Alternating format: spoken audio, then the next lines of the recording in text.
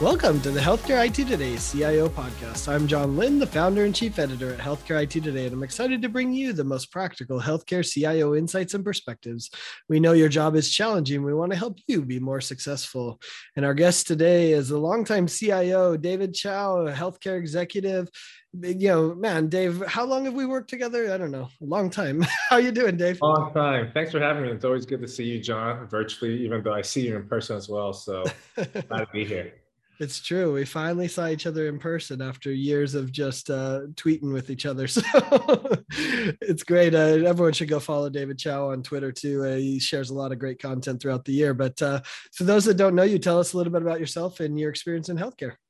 Sure. So I have been in the healthcare industry for, dating myself now, a little over 20 years now. And then I have had the privilege of being in the for-profit sector. I've been in nonprofit, academic medical centers, pediatric specialty hospital, public academic medical centers. Done some international joint ventures with pharmaceutical and academic medical centers in the U.S. So I think I've seen the entire health system space. Probably complete that vertical. Have not done the payers yet, so maybe that's next time. Maybe I go your side, John. Is that called the dark side, or I don't know? Vendors the dark side. I still buy. I think the dark side is when I have to sell stuff. So as long as I buy technology, I'm still on the okay side. But dark side's not bad either.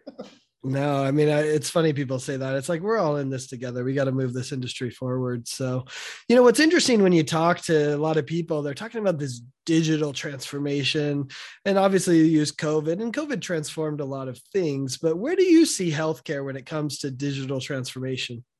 Such a buzzword, huh? I remember one of the funniest things I saw was, I forgot who I was interacting with, and the comment was, "Oh yeah, look, everyone thinks you can buy digital transformation." And I just responded back, "Send me the SKU number." What is that? Can I just buy it?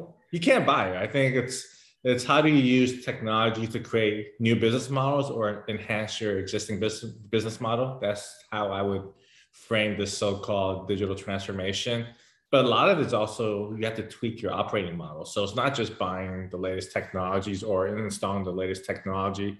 As a matter of fact, I think technology is probably the easiest thing to do in terms of this transformation, but you need to change the mindset for the organization. You need to change your process. You need to change how you see patients. So, something as small as process change can lead to that transformation. So I kind of stopped using that word digital transformation anymore, just because no one can define it well enough. But I would say my definition is what I described earlier, is how to use technology to drive new business models or create new business model and ways to just improve using tech, whatever tech that is, low tech, high tech, whatever you want to call it. But yeah, I think that's where we're seeing healthcare. Everyone talks about how you could engage the patients a lot better, but no one talks about on the back end, how do you operationalize your supply chain a lot better? How do you pay bills even faster from an accounting perspective? How do you recruit better? How do you perform employee retention better? I mean, these are all digital transformations too.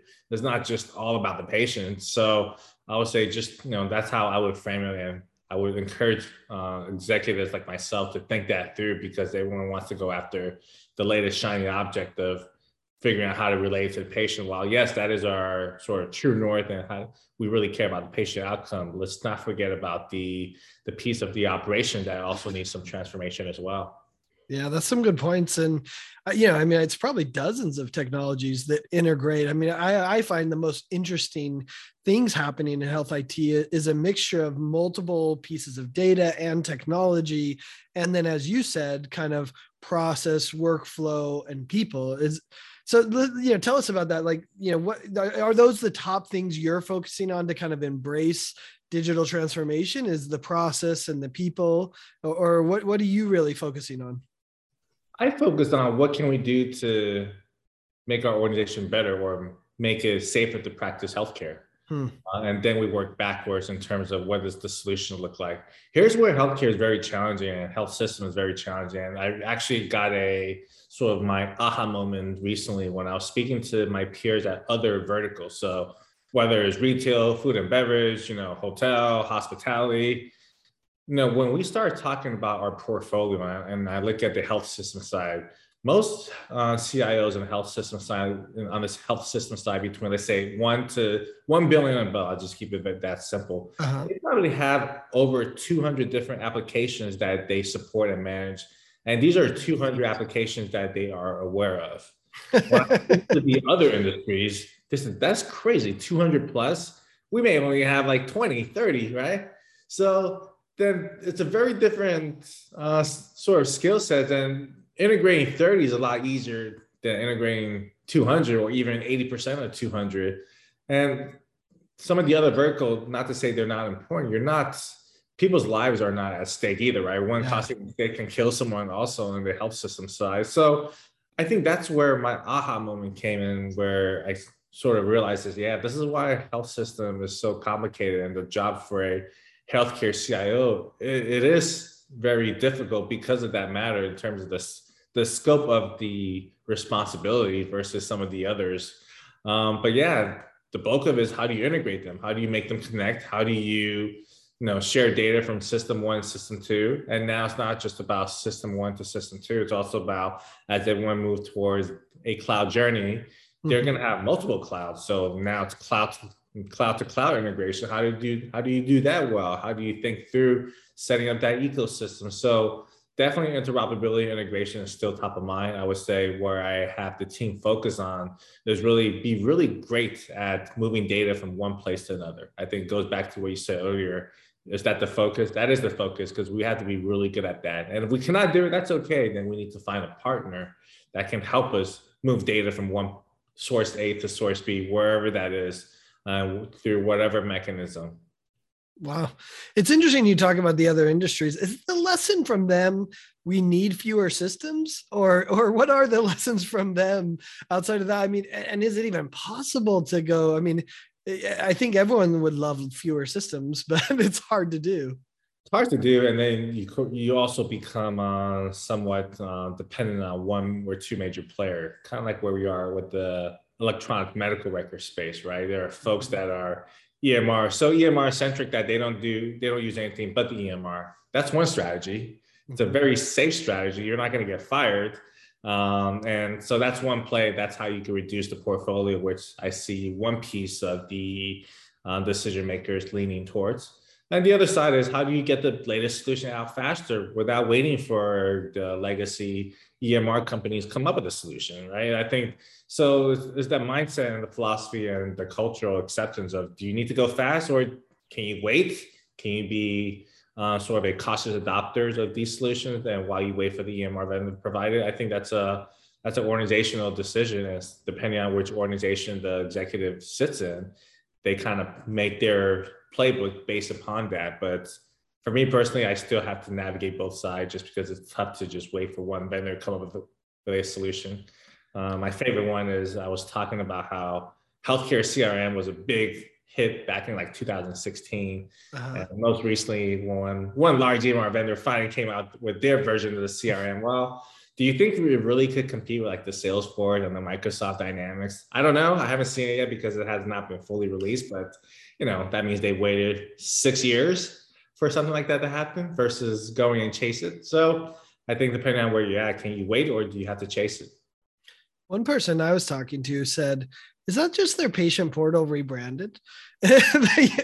Like, is that what they did? And like I haven't seen it yet. I don't know the answer to that, but you're like, if it's patient portal rebranded, then that's not going to be a good outcome. That's not really probably some of it, right? Because they all tie in together. But I think the key is, does it do well with third-party systems in terms of having that insight? Does it integrate something like social data, right? Because you got to have social data, and most people don't.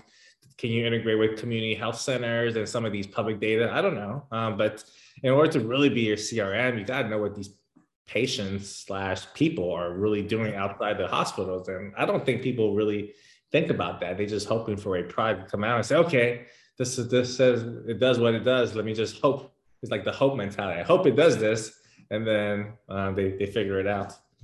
Yeah, well, it kind of goes back to where you started too. You talked about the CIO position kind of evolving and digital transformation being almost, and I would describe it, this is my words, not yours, as a revenue center where you can actually drive revenue to the organization that's going to benefit the organization and improve care and all those things, rather than kind of just being the cost center that it was, right? And, if looking at this, if your strategy is rely on your EHR vendor, is that going to be a winning strategy to drive more revenue? That hasn't been their mentality before. It'll take a big shift from them if we're going to see that, right?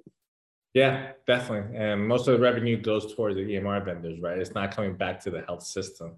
You may get a few rebates, you may get some sort of back end discount, but bottom line, you're not selling any product or services. And Right. not that every health system needs to, but it could be on the table to explore. Yeah. So you talk to a lot of CIOs. I know you're friends with a bunch of them. What's a challenge that CIOs in healthcare face that maybe is not being talked about enough? Well, I think I mentioned just the massive amount of stuff that they have to support. Number two, I would say I see a big difference between the older CIOs that grew up in the tech world. They're so used to maintaining tech now that they're asking to either drive business value or even lead different business entities, or they got to have the chops to be able to have that executive presence. It's not there anymore. And so that next leader that CEOs want and their CIOs more business savvy and more business minded than just focusing on tech. And I see some of the traditional folks lagging there. I also see a lot of CIOs struggle with, thinking forward in terms of what the patient and their executive team wants, right? Kind of goes back to that point I just made too. So I think those are the two areas where I see the biggest gap. I see a big divide between, I'll just use a generic term, the old school and the up and coming executives, right? You see a very big gap philosophy wise, their playbook on supporting strategies, the build versus buy. I would say the more modern CIOs kind of wants to just buy and get it moving and configure rather than build. I think most of us, or most of the modern ones, realize we're not a development shop. So stop building these development pieces in-house. Maybe get really good at configuration. Or if you are large enough, you got to be a large player, then you can start building these development shops. But majority of us are not true development shops, nor should we even be in that business. Yep, absolutely. So what would you say is the key to being a good leader in healthcare? Someone that knows the operations from start to finish. And what I mean is, I was lucky, I would say. I was really lucky early on in my career where I was able to navigate a small community hospital and I sat in every department. So from registration to billing to coding to some of the specific ancillary areas. And I was able to see how they work. Supply chain, right? Really have a really good, solid understanding of healthcare supply chain. So I think that really helped me figure out, okay, now we have all these solutions of stuff. I'll use the magical portfolio of 250 plus. Now I know where they fit in. How are they supposed to look like? Which area does it impact from start to finish? So I think a good CIO really needs to understand hospital operations. They can't just understand the tech world, because if you can't talk about something like HCPCS codes, supply chain, sourcing, part levels, things of that nature, down to that operating level, then you really have no idea of what the solution is supposed to do. And if you don't know what the solution is supposed to do, how do you put together the best recommendation or assessment? So I think the good ones can really understand that, and hopefully they could start having a different career trajectory, not just only being in technology. Maybe they could do other things like strategy. I think that's a really good pivot.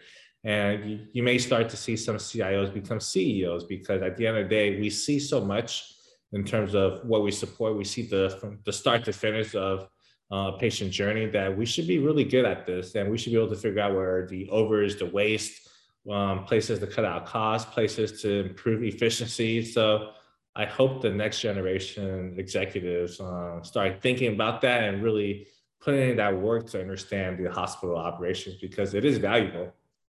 Yeah, it's interesting you say that. I can't think of many CIOs that became CEOs, but if they came from that, operational make IT run mindset, that makes sense why they don't go to the CEO. So maybe that shift in mindset will generate future CEOs. Is that what you kind of see? I would like to see that. And then you could start using the growth mindset, how everyone in tech, if you're working in the Valley, you have this growth mindset of driving business, then having that acumen to be able to drive revenue and be able to talk to the board, you should be a really well-rounded business person with operational background and driving growth. That's like the ideal candidate for CEO, right? If you ask me. So hopefully some of the aspirational CIOs are starting to think about that rather than thinking this is the top of their career and managing technology and that's it. Still a good life. Don't get me wrong. We're still very blessed to be in this role, but sure. I think peers of mine, I see lots of great potential, and a lot of them have the aspirations as well. That's good. So we always like to wrap up with some career advice for those that are listening. So for aspiring CIOs or maybe, new CIOs to the role, what's your best advice to them? Don't be a jerk. I'll tell you this funny story. So when I first started my career, I was really an early leader with the title. And I remember I went to my first conference, like, one of these mega conferences. And I didn't talk to anyone. And I remember when I went to certain roundtables, you had these seasoned executives who probably at that time they were big shots because they had the big brands and, their name were probably pretty well known in the street, but they just came off as jerks. So I've always told myself, don't ever be a jerk. Always try to pay it forward. Always try to figure out how you could help another person like myself, who was one of the luckier early younger executives in the industry, figure out how to help them, bring them into the community. So I would say every leader should think about that, because I am sure everyone has that one story where they thought they were out of place or they were mistreated. And it wasn't as if people were just doing it intentionally, but just the nature of these events, and no one thinks about paying it forward. So I would say that's my career advice for the up and comers. Always think about how you could help someone else that's working in a different tier. And you never know, those folks may be your boss one day too. It's such a small, slightly incestuous world, that you live in. They might work at the vendor. You never know when your paths are going to cross. Plus, I don't necessarily believe in karma, but there's something about doing good for a lot of people, and you receive so much in return from those people, not from a transactional nature, but just the health IT community is small. And if you give enough good, it pays back. So that's really good advice. Yeah, definitely. Awesome. Well, thanks so much, David. I appreciate you taking time to share your insights and perspectives. And thanks everyone for watching and listening. If you want to find more great healthcare IT content like this, be sure to check it out at healthcareittoday.com or search for the CIO podcast by healthcareittoday.com on your favorite podcasting application. Thanks a lot, David. Thanks for having me.